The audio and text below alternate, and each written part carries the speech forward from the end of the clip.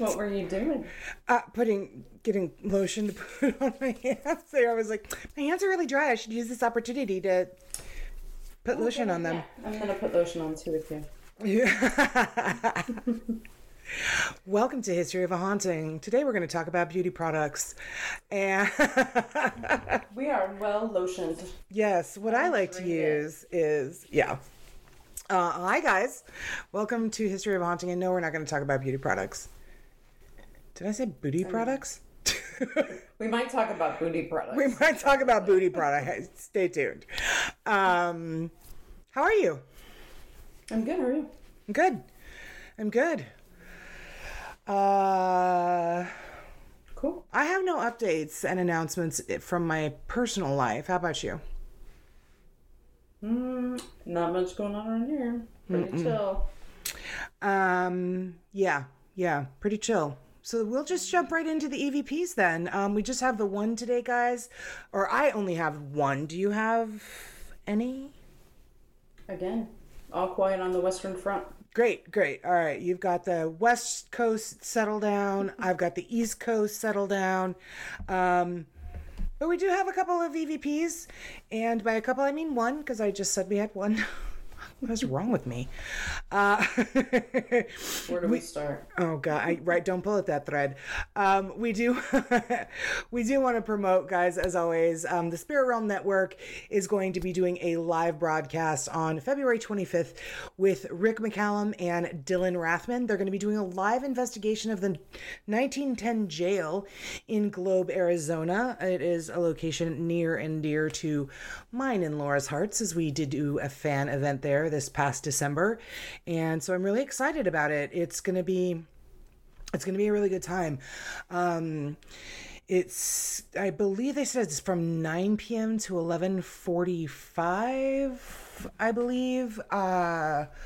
But yeah, it's going to be live, so watch it, tune in. If you guys see something, like Laura said last week, if you see something, say something, and you can direct them where to go. There's going to be cameras all over the place, and you guys will have, full access to that. And if you see something on the third floor in the women's tank or in Kingsley Old Cell, and something's, you see a legit hand come out of Kingsley Old Cell.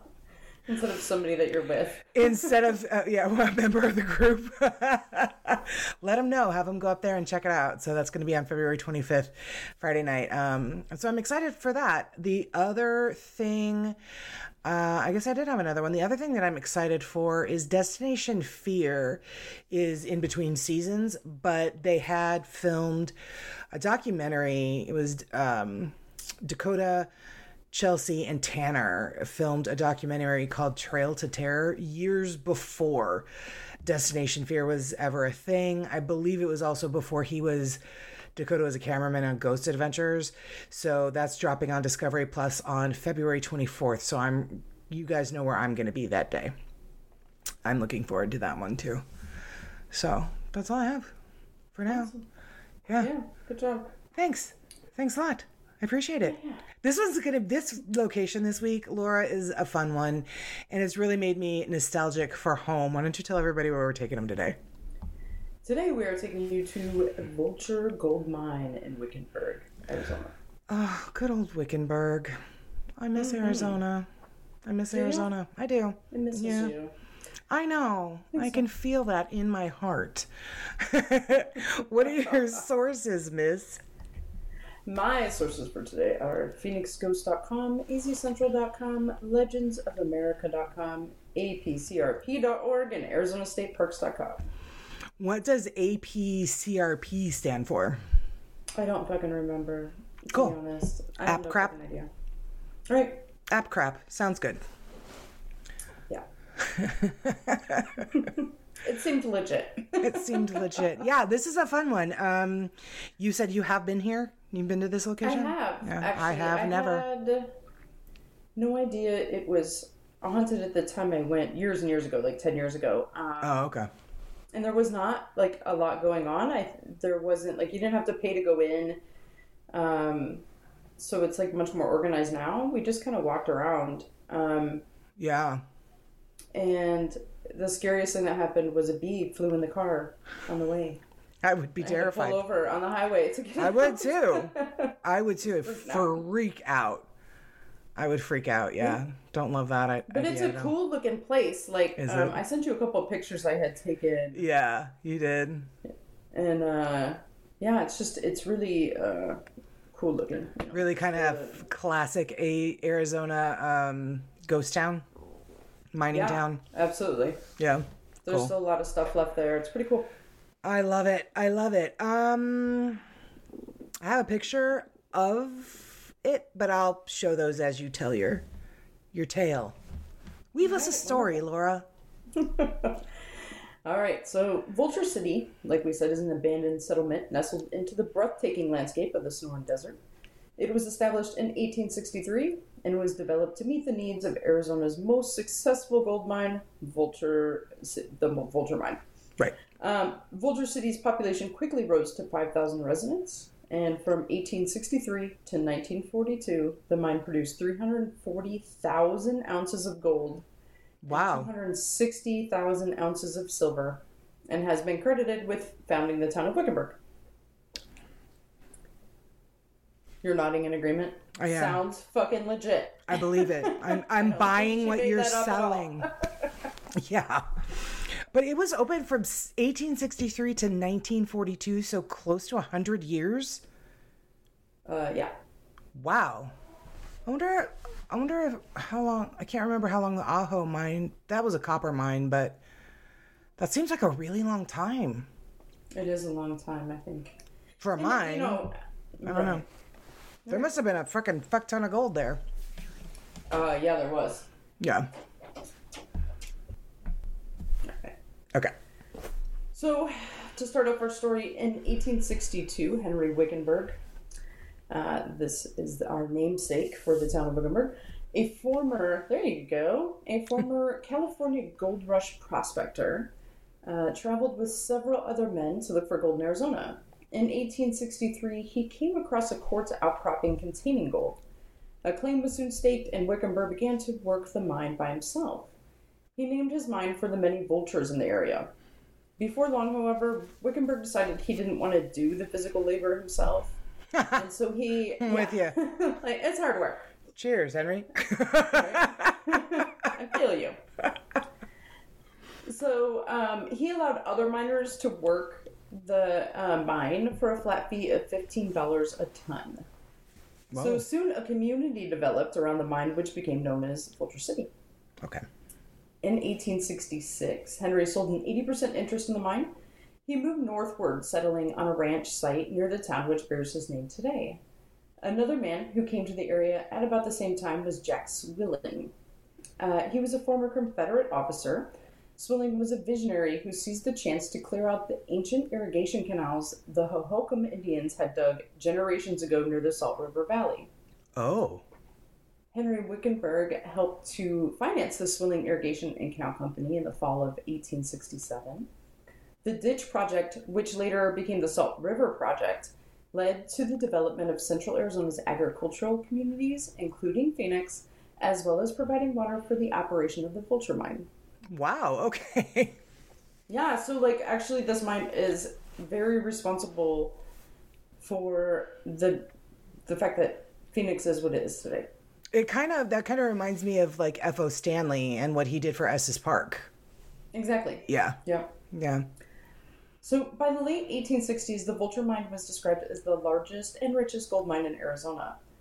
Between 1868 and 1871, the Vulture Mining Company poured money into developing the property, and workmen built an office, a dwelling house, and a store.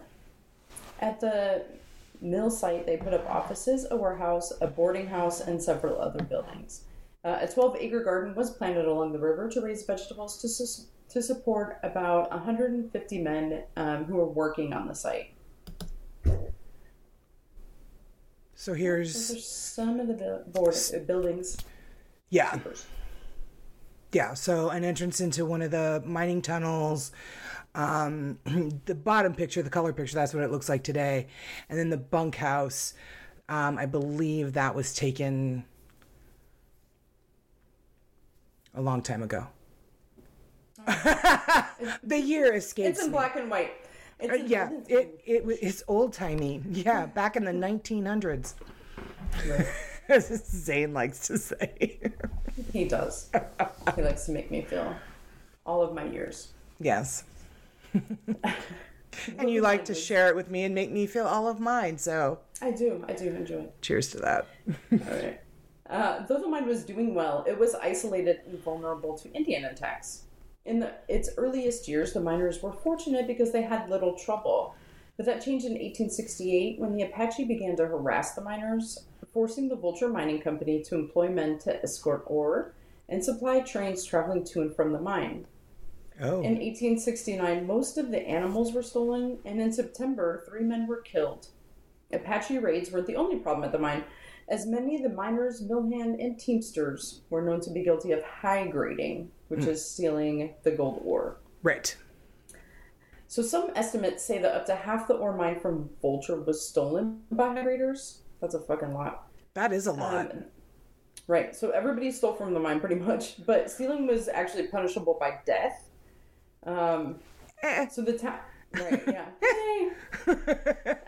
The town never had an official lawman, so punishment was dished out vigilante style. Okay. The hanging tree was just outside of Henry Wickenburg's old home and used to hang high graders who got caught. 18 men were hung on the hanging tree in Vulture. It was said the men that were hung took hours to die and were left to rot in the sun until they were buried near the tree. I think I have a picture of it. I could be wrong. Okay. Let's see.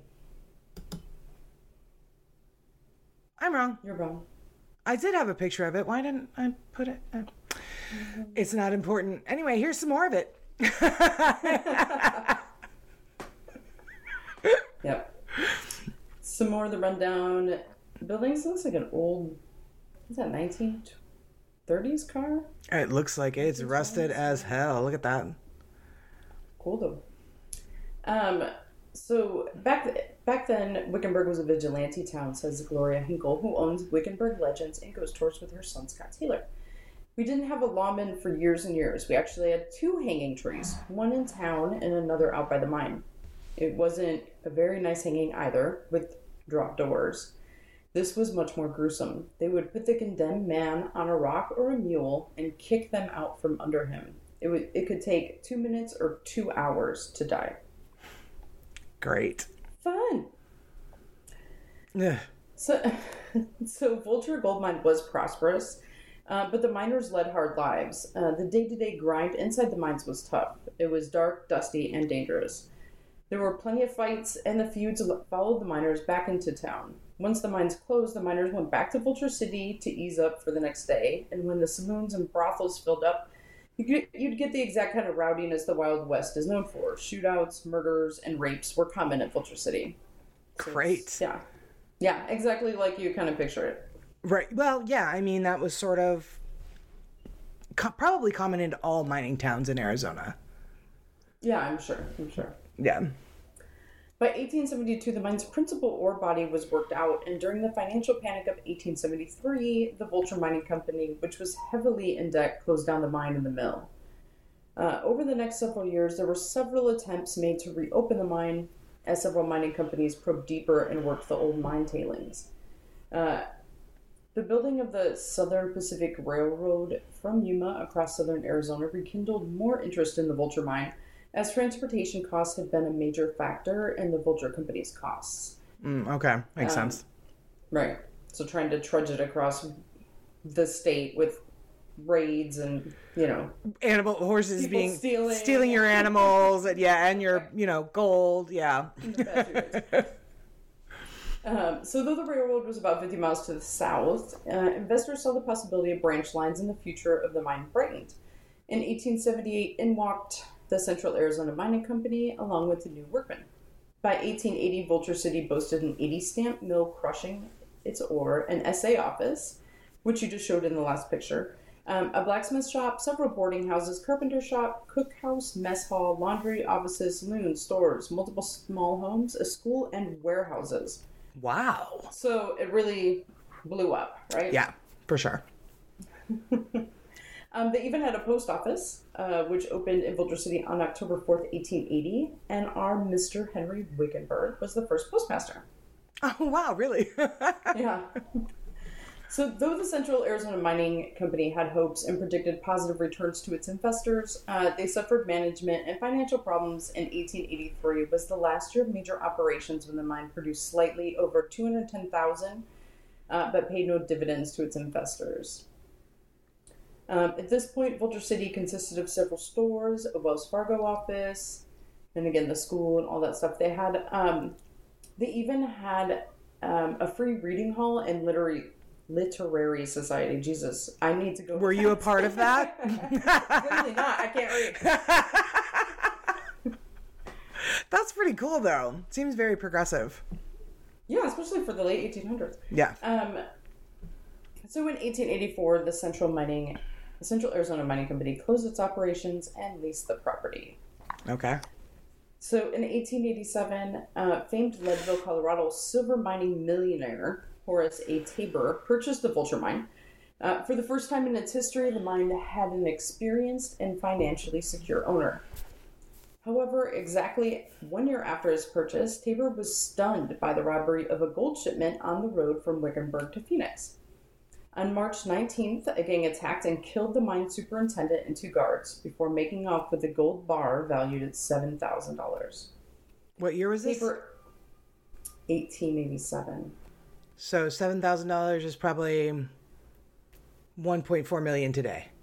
I would guess. I'm guessing. That sounds exactly right. Okay, right on the money. Right. So Tabor immediately announced that he would pay a $1,000 reward for each bandit captured in the return of the shipment. Territorial authorities also posted a reward, and a Maricopa County posse gathered to pursue the robbers. Within just a few days, the posse tracked the bandits, killing one of them and recovering the gold. Wow. Yeah. So this place was just plagued with issues after that. And after that, it sounds like it's been it plagued. constantly, right now. But it continued. The luck didn't change. And the Territory of Arizona seized the Vulture Mine for back taxes in 1894. Not great. In 1896, Tabor leased the mine again, at which time the new operator tore down a number of the stone buildings to run the rocks through the mills. Tabor then canceled the lease and put the mine up for sale. However, he couldn't find a buyer fast enough, and in January 1897, the Vulture Mine was sold at a sheriff's sale. So, again, very volatile. Yeah. Okay, so in 1911, the new Vulture Mining Company discovered a new gold vein, and production began in earnest again. But in 1916, the vein was worked out after producing over $4 million. Whoa. Yeah. So we're not talking just a little bit. That's a lot of shit. And this was in 1911 through... 1916. 1916. So $4 million then was $73.9 billion today. I think that's right. I am pretty sure. I'm really good at math. You're so good. Over the next decades, the mine was worked intermittently. However, tragedy struck in 1923 when 7 men died as they were chipping away at support pillars to get to high-grade ore. Again, don't chip at the support. At the support pillars. No. Bad idea. Right. Unfortunately, the rock holding up the ceiling caused the support to fail, and the men, as well as 12 pack animals, were buried under 100 feet of rock. There was no hope of rescue, and their remains continue to be entombed to this day in what is called the Glory Hole, because the victims were sent on to glory during the incident. And if you can keep a straight face and say Glory Hole, I'm a fucking professional. I actually talk about this particular mine in my part, and when I came across it, I sent the little snippet to Jennifer, and I was like, Jesus Christ, Laura is gonna have a field day with this. Let's go down to the good old Glory Hole. Right. I know. It's hard. Don't choke. In 1942, President Roosevelt issued an executive order during World War II that closed the mine because all resources were to be focused on the war effort. Yeah. Afterward, Vulture City became a ghost town, but prospectors continued to work the area. So over 1863 to 1942, like I said, it was over $200 million of gold and silver came out of this mine. It's crazy. You know what? I gotta look it up. I'm sorry. All right. So today, Vulture City is privately owned, but is open to visitors with a fee. Numerous buildings continue to stand, and some of them have been restored. The largest building is a rock-walled two-story structure built in 1884 that served as mine and assay office. The rocks used to construct the buildings came from the mine and are thought to contain thousands of dollars worth of gold. Like, in the rocks that they used to build the office. Ah. Oh, no. Other buildings are scattered about, including the mess hall. So, all the homes, all that kind of stuff is still there. And there's tons of old mining equipment still lying about, as you can see in the pictures that we will post.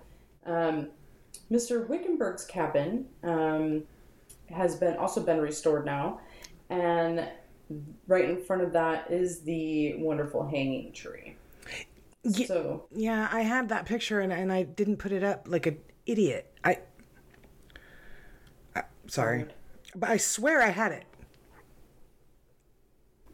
Uh-huh. I did. Uh-huh. So, this is one of the most intact ghost towns that is still around in Arizona. And it is open daily for self-guided tours. And so you can go check it out if you would like. There is a fun story that is kind of connected to this mine. And if you live in Arizona, you've probably heard of it. It's the legend of the Lost Dutchman. Yes. So I'm going to tell this story and why it's kind of connected to the mine. Okay, before you do. $200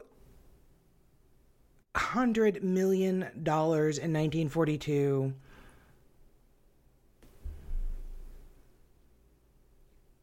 is the equivalent of close to $1 billion today. Nice. That's a lot of freaking money. It is. Yeah. Okay, sorry. The Lost Dutchman. I love this. Okay, so during the 1840s, the Peralta family of northern Mexico supposedly developed rich gold mines in the Superstition Mountains, which are to the east of Phoenix.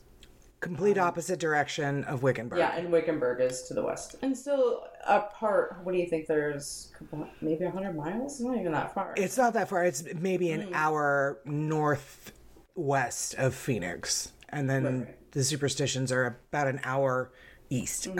Yeah. There you go. So their last expedition to carry gold back to Mexico occurred in 1848. According to legend, the large party was ambushed by Apaches, and all were killed except for one or two Peralta family members who escaped into Mexico. This area is known today as the Massacre Grounds. A number of other people were supposed to have known the mine's location or even to have worked it. Numerous maps have surfaced over the years only to become lost or misplaced when interested parties pressed for facts. Men who claimed to have found the Peralta mine were unable to return to it, or some disaster occurred before they could file a claim, all adding to the lore of a lost mine. In the 1870s, Jacob Waltz, the Dutchman, was said to have located the mine through the aid of a Peralta descendant. Waltz and his partner Jacob Weiser worked the mine and allegedly hid one or more caches of gold in the Superstitions. So most stories place the gold in the vicinity of Weaver's Needle, a well-known landmark. Weiser was killed by Apaches, or according to some by Waltz himself. So, in failing health, Jacob Waltz moved to Phoenix and died some 20 years later in 1891. He supposedly described the mine's location to Julia Thomas, a neighbor who took care of him prior to his death. So neither she nor dozens of other seekers in the years that followed were able to find the Lost Dutchman's mine. Subsequent searchers have sometimes met with foul play or even death, contributing to the superstition and legend that's around these mountains. So here's how it ties in with the Vulture Mine. Yeah. So supposedly there's, east of Phoenix, there's this crazy rich gold mine. Right. Hidden in the mountains. And people really do go looking for it to this day. Yeah. Still happens. Yeah, people have to get rescued all the time. Yeah. Crazy. Don't do it in the summer, guys. Come on. Right. It's like 112. Just stop. The theory is that at one time Jacob Waltz actually worked at the Vulture Mine. High grading activities at the Vulture Mine were legendary. That's the stealing. Because everybody was just robbing it blind. Everybody was just doing it. So, again, the theory is that Jacob Waltz worked there and that the Lost Dutchman mine was a ruse for Jacob's high grading activities at the Vulture Mine. So true, he had a cachet for the high-graded gold, but what a better strategy than to avert attention from his true activities, having people think he had a lucrative mine in the superstitions when he's actually getting the gold from the vulture. Right, and keeping it. So, yeah, right. And the other. Okay. So anyone can sketch a map that he had produced to give further credibility to Jacob's ploy, as he would occasionally take a trip in the superstitions to keep this subterfuge going. Right. So, and I have heard that there were people that said that the supposed stuff that he came out of the gold that he came out of the superstitions with supposedly doesn't match anything that would have come out of the superstitions. Really? So they don't think it really came out of there, yeah. So that it could conceivably have come from Wickenburg. Mm-hmm. And then he was stealing it and hiding it there or whatever. Yeah, and needed to have one, a place to hide it, and two, was basically pretending that he had his own little gold thing over there. Mine, yeah. Yeah. Gold thing. Just a gold thing. Really specific today. You really, I bet you are part of that literary club. Or society or whatever it was. Yep. But that is the story of Vulture City and the Vulture City Mine. That is great job. That you always do such a really, really great job on the history. Thanks. Yeah, I love all of these little ghost towns and mining towns that Arizona has, and they have so many of them. They have, Vulture City, they have Jerome, they have Tombstone, they have Ajo, they have so many, but I don't know as I would have wanted to live back in those days. It just sounds a little too gunslingy for me. What about you? Yeah, and plus being a woman, not so great either. Mm-mm. Not at all. No, not at all. Well, I have some ghosty goodness because of the hanging tree and about 18 men that were reported to have been hung from this tree. Of course, it's haunted as fuck. So we're going to take a quick teeny little pause for all of you. It's going to be the blip of a second. We will be right back, and then we will get into the ghosts of the Vulture Gold Mine in Wickenburg, Arizona. We will be right back right now. Before Okay, my see, battery dies. that didn't take long. Uh-oh, what battery? My Apple battery is not charging with my little connector. I don't know. Oh, I'm sure we know who's responsible for that shit. We need to order a new one. And, well, we have half. Let's go. Oh, okay. So here are my sources. They are... Okay. Okay, so my sources are phoenixghosts.com, azcentral.com, okusaz.com. It was like a haunted traveler, haunted journeys blog. AmericanGhostStories.com, and then I did watch a little of the BuzzFeed Unsolved Supernatural, Ryan and Shane. I love those guys. So I did watch that while I was doing my research to just get me in the mood. And God, Ryan's a crack up. He's a total crack up. So anyway, tales of apparitions and phantom music at the Birdcage in Tombstone, along with angry spirits at longtime Tempe watering hole Casey Moore's, which is one of my very, very favorite places in Tempe, along with many others, make our hair stand on end. I thought you were going to say like many other bars in Tempe. Like many other like, bars. I bet, baby, cheers. Fat Tuesday.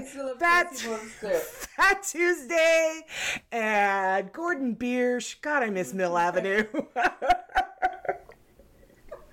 I was like, slow down. They closed 8 East a long time ago. I know, right?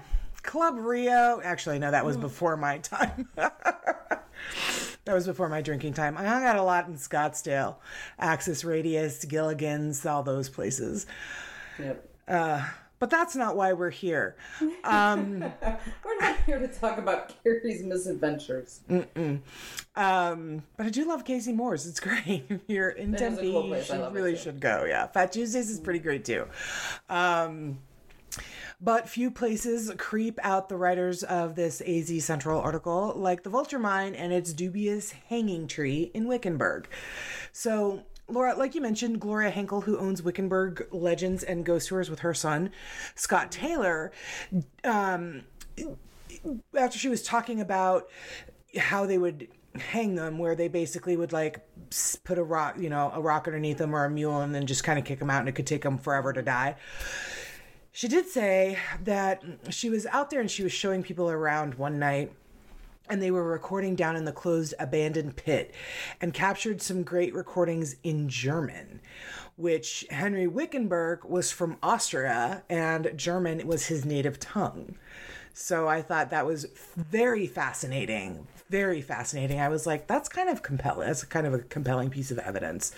So I thought that was really cool.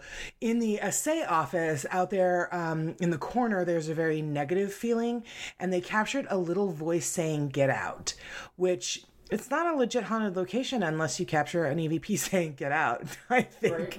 I believe we talk about it in the very first episode, Stanley Hotel, where, a ghost telling somebody to get out must be in the handbook for the recently deceased. Like, you've got to do it. Yeah. She says that cold spots are always felt around the property, even if it's 105 degrees outside. And anybody that has spent any kind of time in Arizona in the summer will attest that it is very, very brutal. The Arizona sun is a massive energy drain. And a ghostly chill would probably be really refreshing in 105 degree heat. Right, and very noticeable as well. Very noticeable as well. Mm-hmm. Do that again. So today the Vulture Mine is privately owned, but it is open to the public for a small fee. Guided tours are also provided. It's also overrun by the ghosts of the long forgotten miners who love to haunt gullible tourists. Tourists and staff alike often hear footsteps creeping up behind them, specifically boots on gravel, which I thought was really specific and a wonderful situational example of paranormal activity. Obviously, it wouldn't make sense to hear, heels on a hardwood floor, but boots on gravel, to think that somebody's actually walking up behind you would be very creepy. Strange disembodied voices whispering in their ears. I've always said I don't like that. Don't whisper in my ear. Just talk to me. I'm here for you. You don't need to whisper in my ear, please.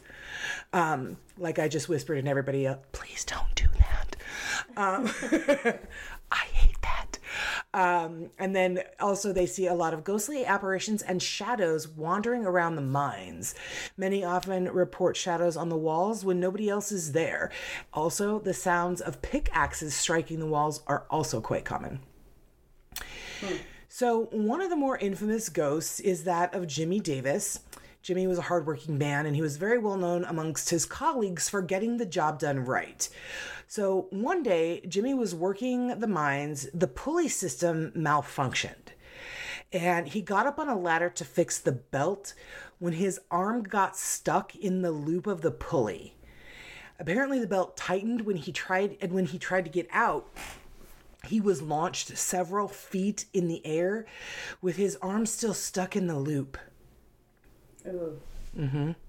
I did read about this guy. I was like, oh, Brutal. terrible way to Yeah.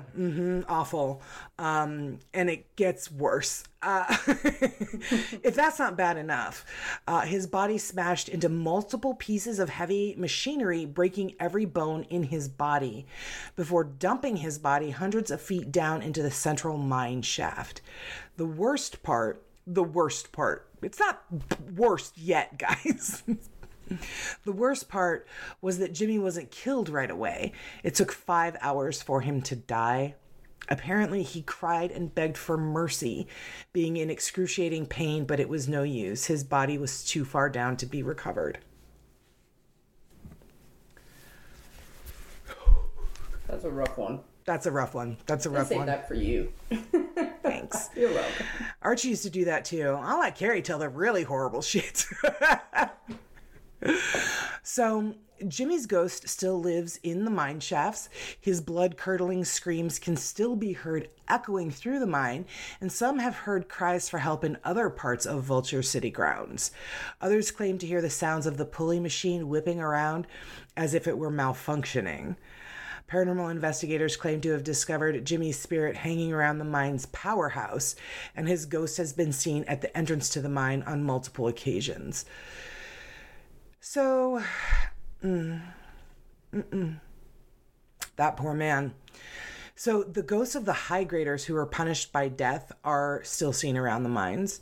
The hanging tree is said to have been the burial site of dozens of men who were condemned after being caught red-handed. 18 men were hung from the hanging tree, but it's not known if they were all buried there. I did read in a number of places, and I actually think that they talk about it in the BuzzFeed Unsolved, that they didn't bury them in cemeteries. They just dug holes and dumped them in right then and there. It was a very lawless town, and like you said, vigilante justice was kind of how they handled all of this thievery. And there's also, I mean, people live there, so there is a cemetery on site where people were properly buried. And I think they said, I remember reading articles about it, possibly up to 100 people, and it's mostly children. Oh, who yeah. perished. As was fairly common back in the 1800s. Back in the 1800s, right. Yeah. It's the same with Ajo and the mine down there that my grandfather worked for. There weren't, whooping cough was a really, horrible disease that children would get. Measles, mumps, like all the stuff that we get vaccinated for, they didn't have back then. So a lot of the time, children were the more common death. Yeah. So, either way, many tourists have claimed to be harassed by the ghosts of dead thieves. I can't imagine anything less fun. Tourists have had rocks thrown at them while near the hanging tree, coming from nowhere. They also hear footsteps scurrying around them near the area. Ooh, scurrying footsteps? Don't love it. That gives me the willies. And some have even heard strange voices call out their names. Oh, wow. Yeah. I wonder if it's their feet, barely touching the... Oh, like as they're hanging and they're trying to gain purchase on something. Yeah. That's a horrible thought. Scurrying like that. Because there'd be... Yeah, but maybe that just makes their tippy sense. toes. They're just trying to gain purchase on something to... Oh. Wow, you're dark. Welcome. I like to make things 10 times worse. You're dark. I mean... sometimes. Yeesh. Okay. It's been a rough week. I mean, Jesus. Well, thanks for bringing us with you. So you were talking about the group of thieves that were killed in a freak accident in Vulture City. They also haunt the mine known as the Glory Hole. So as you had said, the miners would come around sunset and they would dig out remaining ore near the support beams. Stupid. And then after a while, there was no rock to support the beams, and it collapsed, trapping and killing 7 men and 12 donkeys. The bodies are still there today, which I find even creepier. That's figures. So there's 12 asses buried in the glory hole, is what you're telling me? Yes, the glory hole collapsed on 12 asses. Yeah.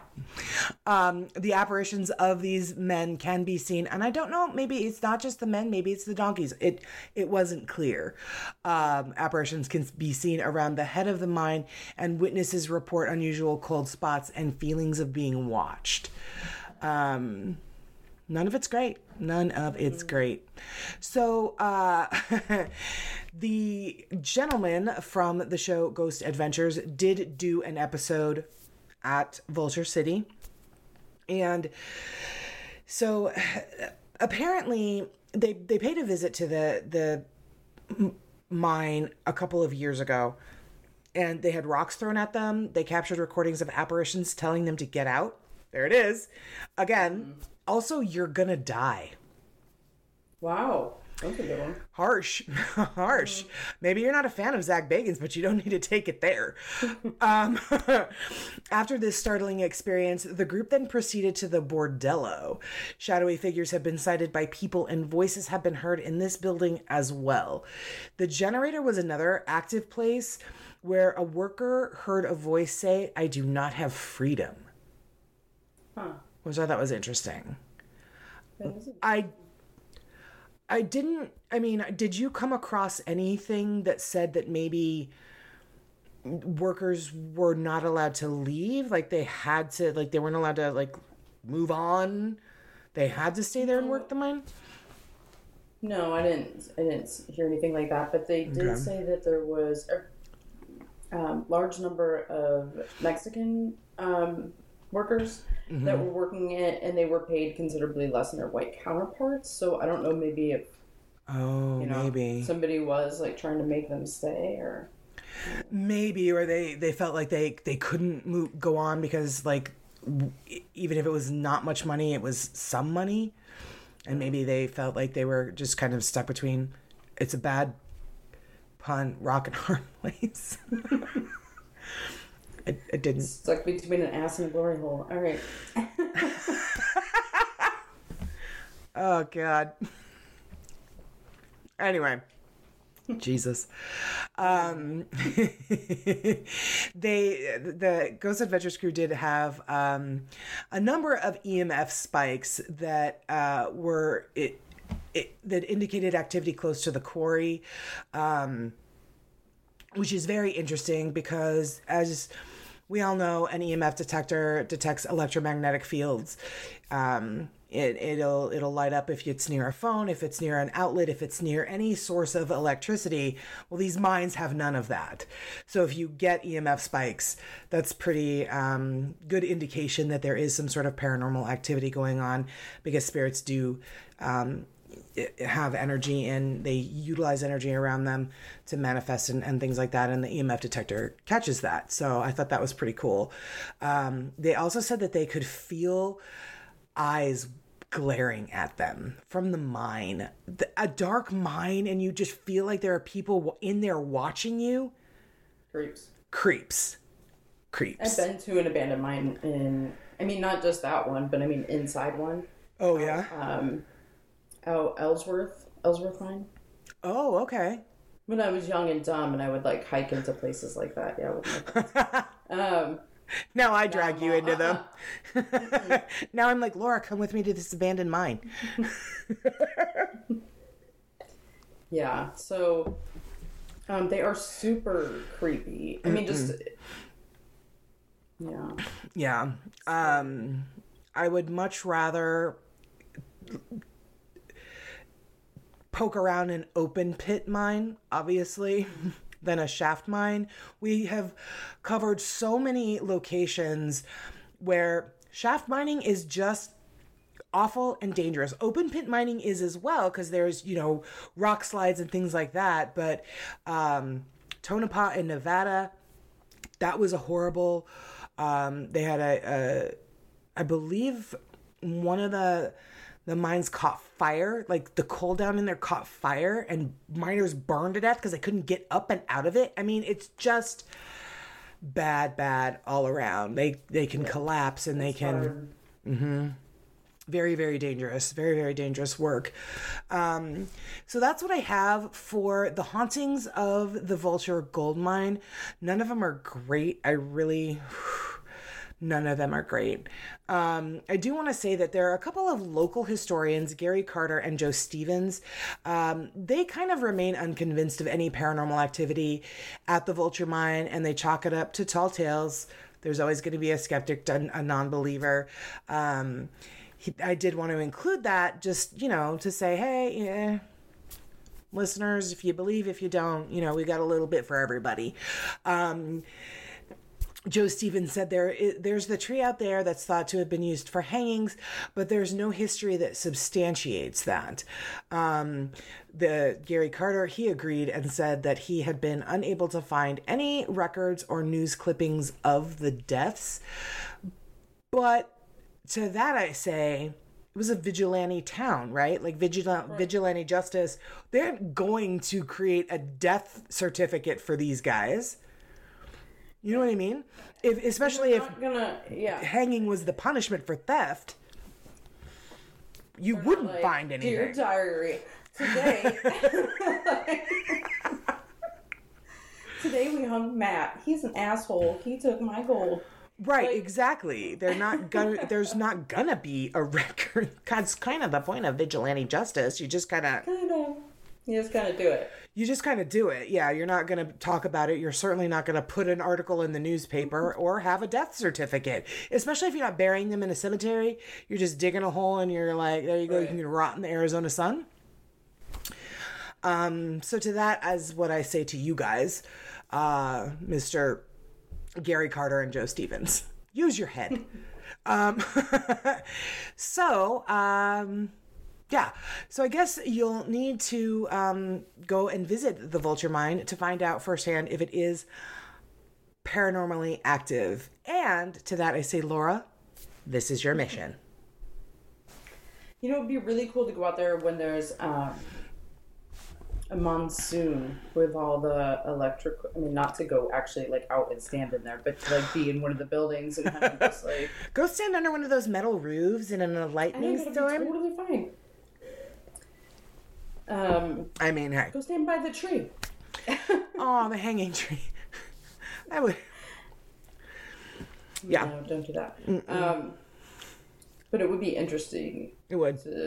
Yeah. But, that's a beautiful part of Arizona. So just the night sky and, lightning off in the far, far distance would be really quite beautiful against that backdrop. Yeah. So it's up to you. This is your mission as a member, a full-fledged member of Southern Entities Paranormal.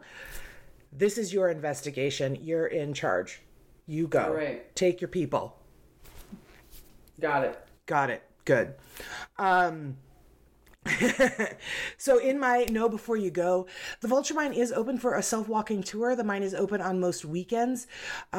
Some tips for touring the mine: wear a hat to keep your head clean of possible falling dust and droppings.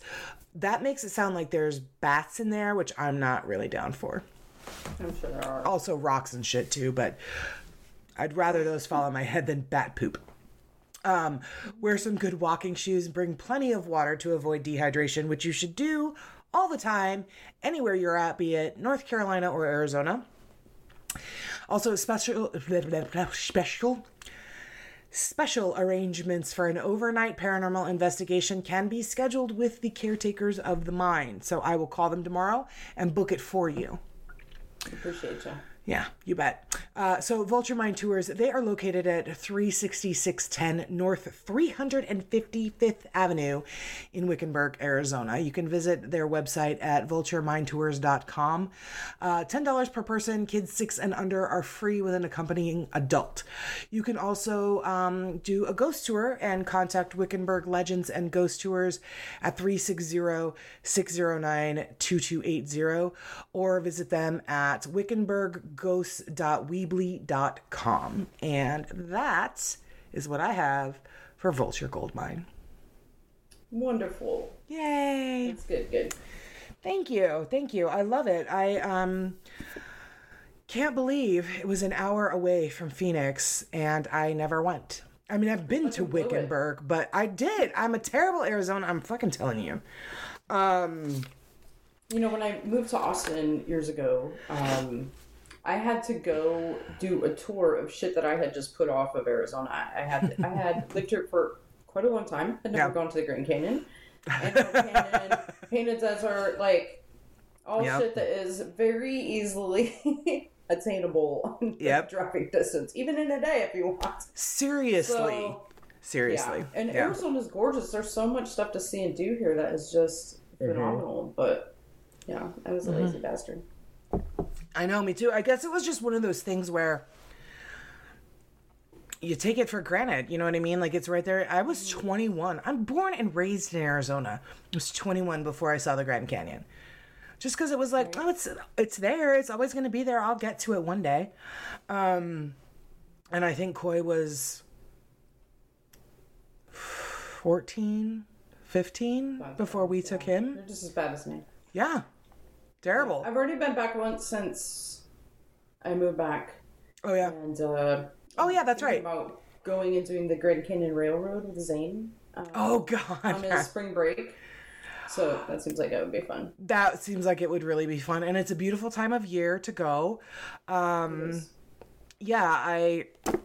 a terrible Arizonan. I have been to Tombstone. I love You're such Tombstone. a terrible Arizonan, you're no longer an Arizonan. Hey, I will always be an Arizonan. And my birth certificate says so. So, anyway, I've been to Tombstone. I've been to, the Grand Canyon. I haven't been to Antelope Canyon, which I do want to go to. It's gorgeous. Next time you come, we'll go. Okay. Actually, the summer. No, I'm not ever coming back to Arizona in the summer. Somebody very important will have to die and have their funeral in the summer for me to go back to Arizona in the summer. But we are, in fact, tonight at dinner, my mom and Coy and I were talking about maybe coming back in October this year. Oh, cool. Yeah. So, anyway, yeah, I miss it. I love Arizona. It's my home. And I know it like the back of my hand. I just haven't been to a lot of places the back of my hand. I have been to Yuma Territorial Prison, though. That counts, doesn't it? Something. Anyway, yeah, that's what I have on Vulture City, guys. Let's go ahead. Guess what I found? Wow. Finally, Right? I thought that shit was gone forever. I thought it was gone forever, too. So we had started and then abruptly stopped when I lost my book, Strange History, here at History of a Haunting podcast. My dear friend Jennifer, who is our marketing director of the podcast, she sent me this book for Christmas. And so I was going to pick a story out every week and tell you a strange historical fact. And then I lost the book, so we didn't do it for a while, but I found it. So here we are. This is called Preheated Canada Goose.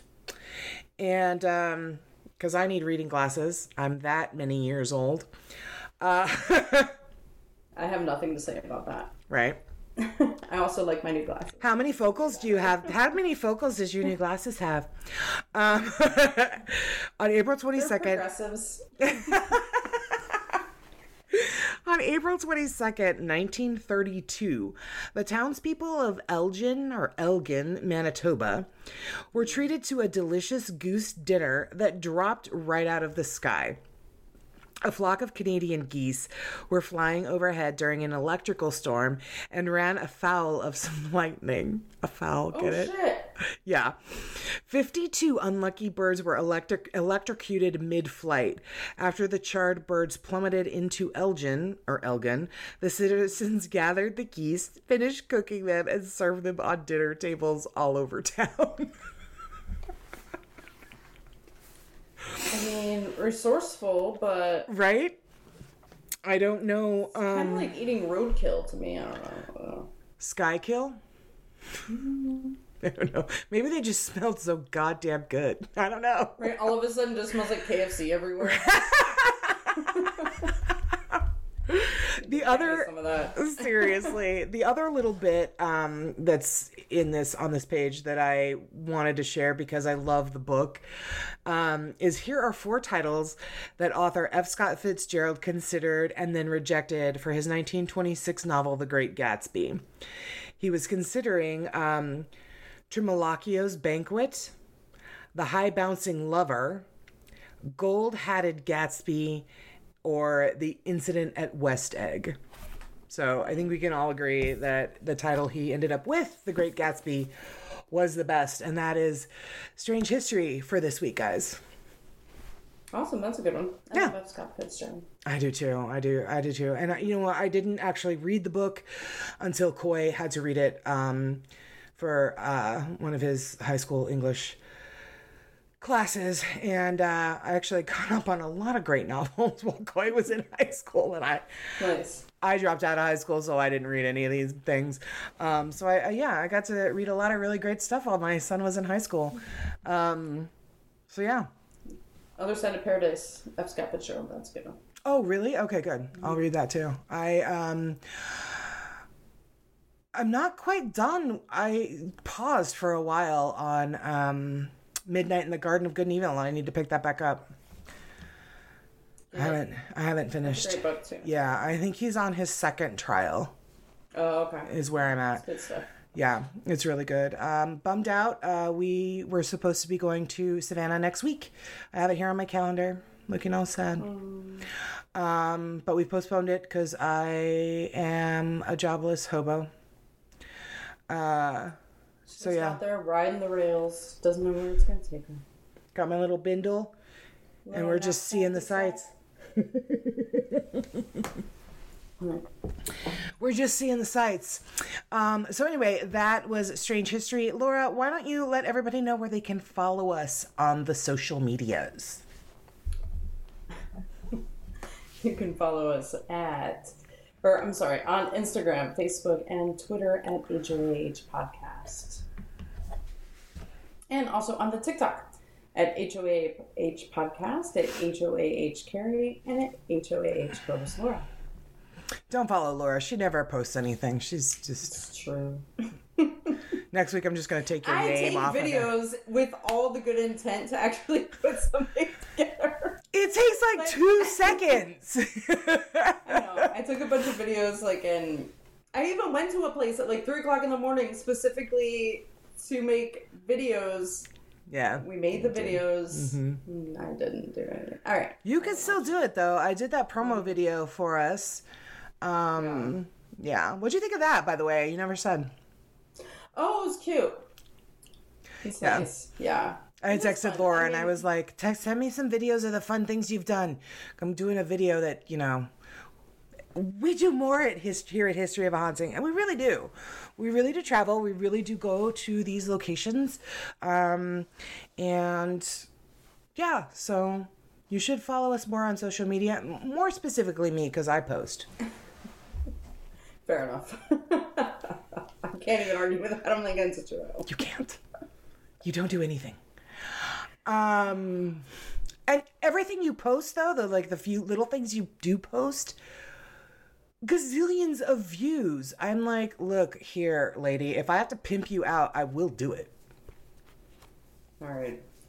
Okay. I'll start pimping myself out. All right. Thank Good you. times. Anyway. Everybody, thank you, guys. Thanks for watching, guys. We will see you next week with a brand new episode. In the meantime, stay safe out there because you never know who Or what? is listening. Bye, guys. Watch out for glory holes. And donkeys. Don't let donkeys near your glory hole. Don't. Oh my God, I think that's a new History of a Haunting sticker.